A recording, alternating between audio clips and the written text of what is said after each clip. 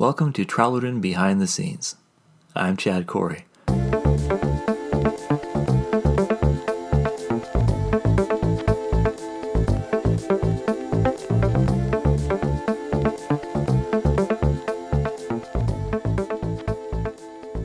This is episode 1, an introduction to Tralodren, part 1, the early years.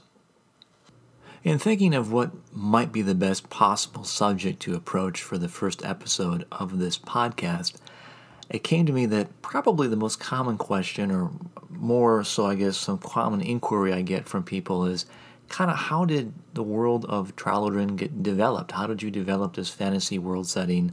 And that's probably, I think, the best way to kind of start things out here and address some things that I think might be inspirational or at least helpful for some people trying to build their own world. Maybe inspiring that they can keep going and what's possible with them as well, learning from what I did and maybe what not to do and things like that.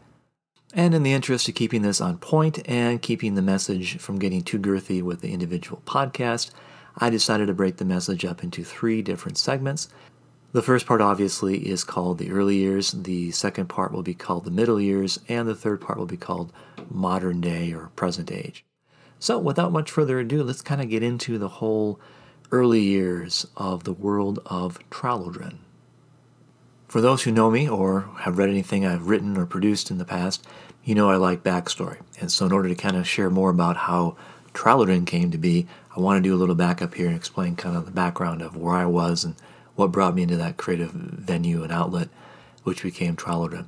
And to do that, we have to go back to when I was 12 years old. It was around that time that I had this epiphany that I should pursue writing. Now at the time I didn't know necessarily where that idea came from, but somehow the idea came that writing is somehow an easy profession. You just get to sit at home and get paid money to write and don't really have to go anywhere or do anything. And I didn't really have a full, clear understanding of what the process was.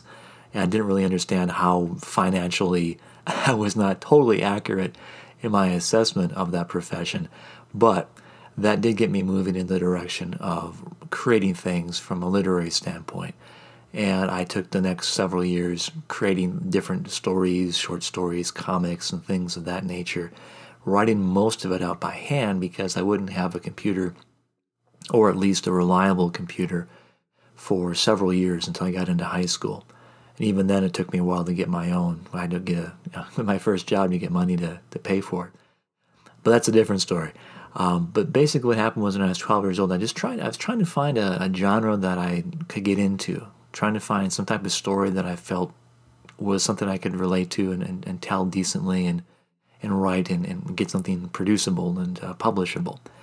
And so I tried a bunch of different flavors of stories, you want to call it that, horror, sci-fi, even some I guess you can kind of call them crime or thriller stories, things like that. Did some superhero comic books, kind of just all over the board with different things. Didn't do any romance, but did mostly gravitated towards the action and speculative fiction flavor of genre. Eventually what happened was I found myself gravitating toward fantasy, and which was weird because I never read fantasy growing up. I didn't really have a really strong introduction to the setting in general.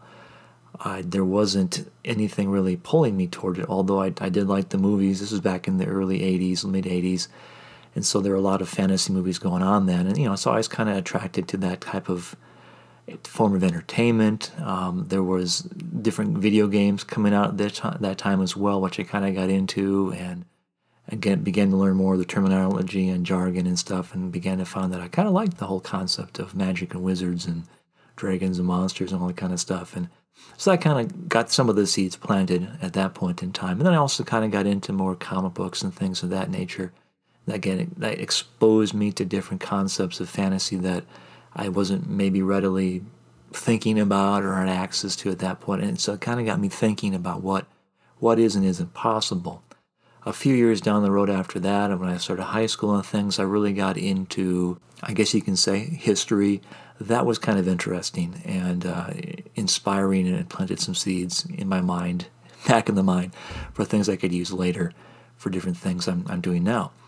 But basically what happened was, as I got older and I got exposed to some more knowledge about different, like I said, genres and history and all that kind of stuff, I started coming across actual books, because I learned early on that if I had to be a writer, it would probably be a good idea to actually read something, which at that time I was not a big reader, which is ironic since that's, what I'm producing now is books for people to read, but wasn't a big reader, wasn't a big fan of English, like I said, wasn't a big fan of school in general. And so to me to actually get into a profession that's kind of a big aspect of it, it was kind of a weird thing for me. Like I said, I didn't know why initially I wanted to go that route when I made that decision.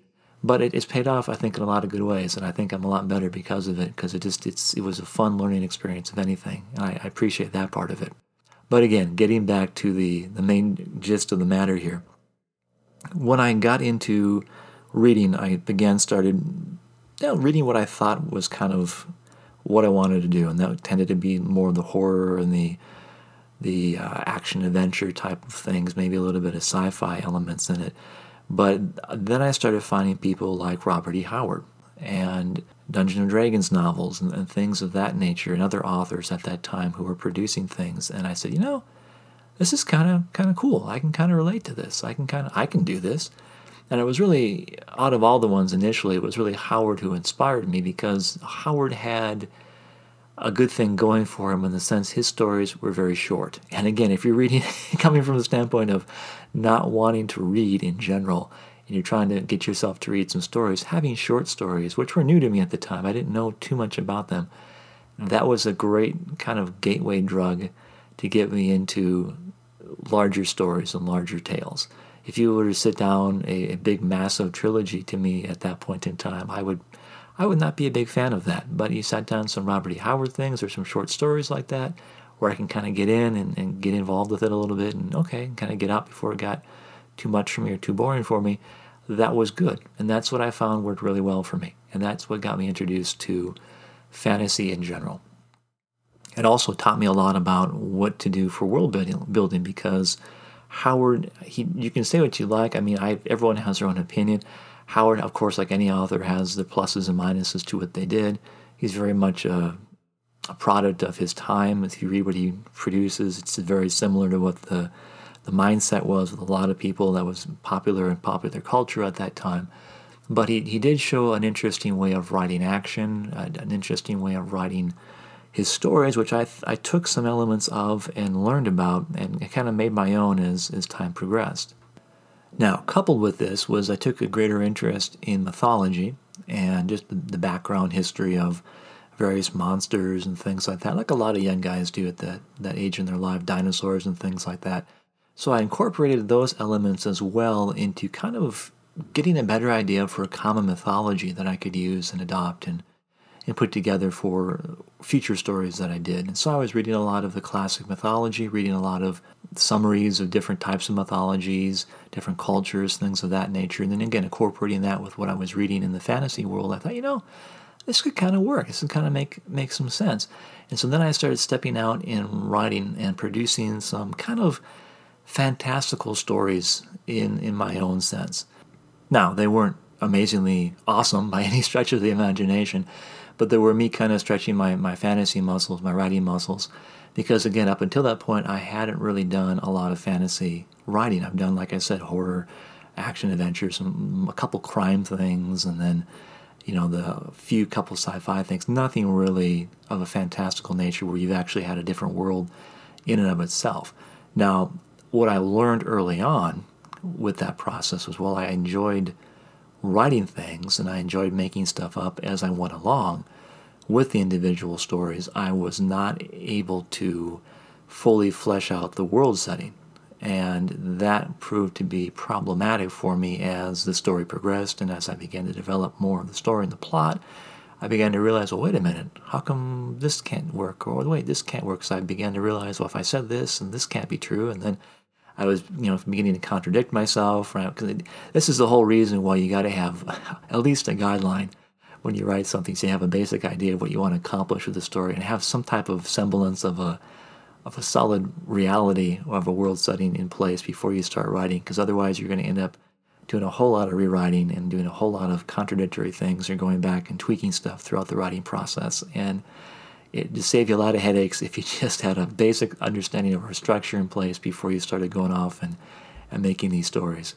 Even short stories can benefit from having a common understanding of what the world setting is as far as the basic reality of it is and the parameters of what is and isn't possible and all that kind of fun stuff. But again, that's a different podcast, different topic. But that's where I learned a lot of that, is by going and doing these stories. I wasn't getting a lot of story done because I was having to go back and rewrite a whole bunch of it, or I just got frustrated because I didn't know where the story was supposed to continue. I didn't have a plot. So I start writing and I go, oh, well, now what happens? Well, I don't know. So I just kind of left it. And so a lot of those were left unresolved, or a lot of them didn't really finish the way that they should have, for lack of a better term. And so that's kind of where I was with the development of Trallodren. I was writing these stories. I was learning from mythologies and histories and cultures and things, and getting some inspiration from Howard and a few other people in general with their books. And around that same time, I began to discover and get introduced to Dungeons & Dragons, which I'm sure many people have who are in the creative field. That seems to be a common theme now, especially in this modern time. People are getting plugged into it for all sorts of different reasons. And it just, for me, I can't speak for everyone what they do with it or how they use it, but for me, what it provided was a sense of story structure and allowed me the opportunity to begin to explore and create different stories and allow people to take on characters and find the holes in my plots and find the holes in my storytelling, and basically make me a better storyteller by having them kind of test me on a common basis. And for me at the time, that was really beneficial because I didn't have a writer's group I could go to. I didn't have a knowledge of who to connect or contact with. Again, this was back in the late 80s, early 90s now. And there wasn't really the internet like it is today. There wasn't a lot of social media. There was no social media. So it was very hard to get a hold of people in what we consider very easy today. It was very hard to contact and reach out and find places and people you could connect with to help when you're writing.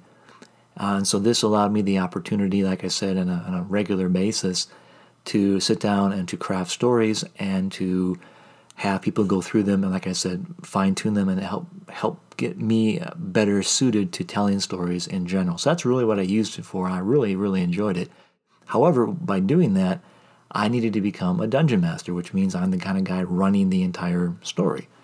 But I quickly found that, as I said before, it was a more open-ended process as far as what the setting was like. I mean, they had different places you could plug into and do stuff with, but I was never really 100% plugged in with the various options they had at the time. And that's not saying they're terrible or anything. I just didn't want to commit at the time to spending more money on products and things that I had to read and follow their guidelines and stuff and what's presentable. I wanted to kind of have more control over the story and have control over the world setting, because that way too, at least in the group that I ran with, everyone liked to buy all the books, and so it was very hard to keep things kind of secret and mysterious because everyone had all the books, so they could just reference the material and know all the ins and outs and kind of get some secret things on you that you didn't know they're going to do, and again, testing the plot holes and things in your story.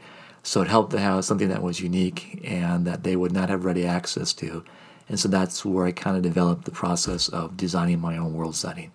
And that, in a nutshell, is the genesis of the world of Trallodren, at least in the early years. And before we go, I just wanted to make you aware that I'm also encouraging you to send any questions you might have my way via the following email, behind@chadcorrie.com. And that's CHADCORRIE.com. And I'm looking for any questions you might have. It could be about things I said in this particular episode or the podcast in general, questions you might have about Trallodren in general, anything that might relate to the world setting or stories that tied into it. I'll be happy to consider and see about answering either individually on this podcast when I can sneak them in, or maybe even just have a whole episode dedicated to multiple questions being answered if enough so warrant that. So would encourage you to do that. Please send them my way, and I'll look at getting to those in the hopefully not too distant future. And I think that is where we're going to cut it off for now for the sake of time. Next episode, we'll talk about what happens now in the ensuing years between the early years and the present time, how to change and develop and get to where we are today. Thanks for listening. This podcast is copyright Chad Corey. All rights reserved.